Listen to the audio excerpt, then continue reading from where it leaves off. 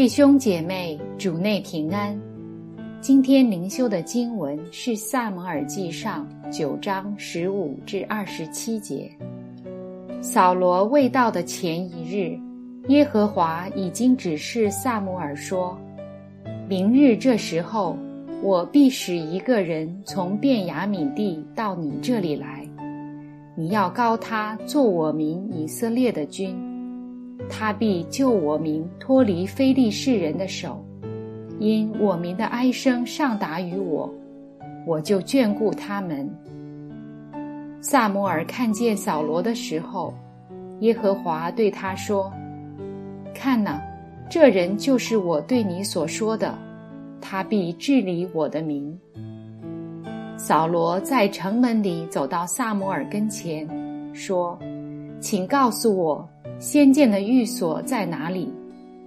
撒母耳回答说，我就是先见，你在我前面上丘坛去，因为你们今日必与我同席，明日早晨我送你去，将你心里的事都告诉你。至于你前3日所丢的那几头驴，你心里不必挂念，已经找着了。以色列众人所仰慕的是谁呢？不是仰慕你和你父的全家吗？扫罗说，我不是以色列支派中至小的便雅悯人吗？我家不是便雅悯支派中至小的家吗？你为何对我说这样的话呢？撒母耳领扫罗和他仆人进了客堂，使他们在请来的客中做守卫，客约有30个人。撒母耳对厨役说，我交给你收存的那一份祭肉，现在可以拿来。厨役就把收存的腿拿来，摆在扫罗面前。撒母耳说，这是所留下的，放在你面前吃吧。因我请百姓的时候，特意为你存留这肉到此时。当日，扫罗就与撒母耳同席。众人从丘坛下来进城，撒母耳和扫罗在房顶上说话。次日清晨起来，黎明的时候，扫罗在房顶上，撒母耳呼叫他说，起来吧，我好送你回去。扫罗就起来，和撒母耳一同出去。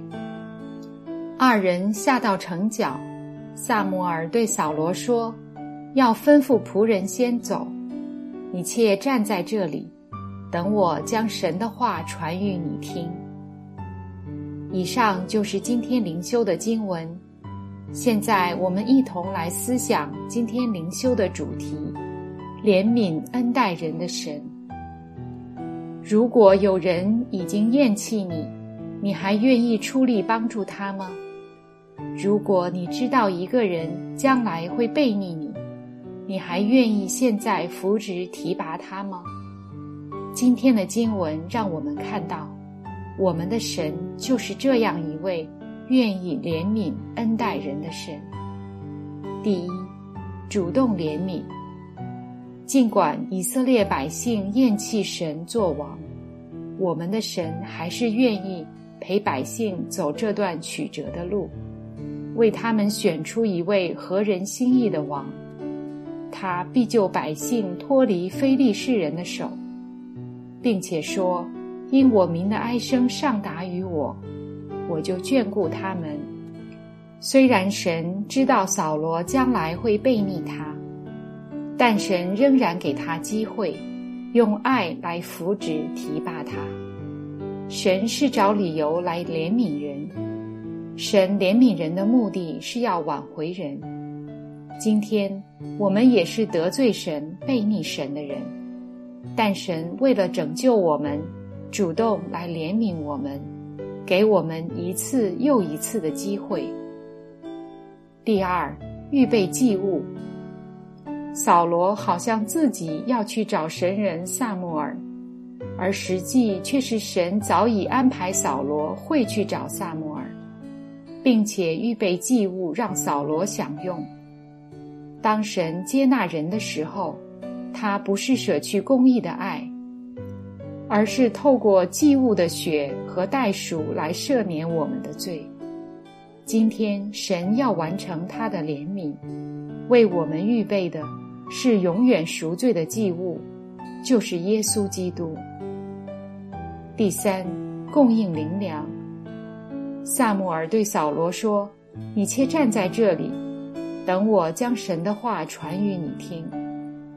接下来，神要借着撒母耳膏扫罗，并且有话要传给扫罗。神以圣灵和圣道来装备人，好叫人服侍他。今天神也是用圣灵和圣道来供应我们，好叫我们合他心意的来服侍他。我们的神实在是一位怜悯恩待人的神，是我们可以依靠，也是我们可以效法的。亲爱的弟兄姐妹，下面请大家和我一起来回应祷告。亲爱的主，我也是得罪你的，谢谢你有怜悯恩待，叫我今天能够来到你面前，并且有你宝贵的话语。你的怜悯恩待实在不是叫我继续的悖逆，而是叫我们赶快真正悔改，真正接受你为我们成就的救恩，真正每天依靠你所赐的圣灵和圣道来为你而活，也效法你的怜悯恩待，去对待得罪我的人，荣耀你的名。靠耶稣基督的圣名祈求，阿们。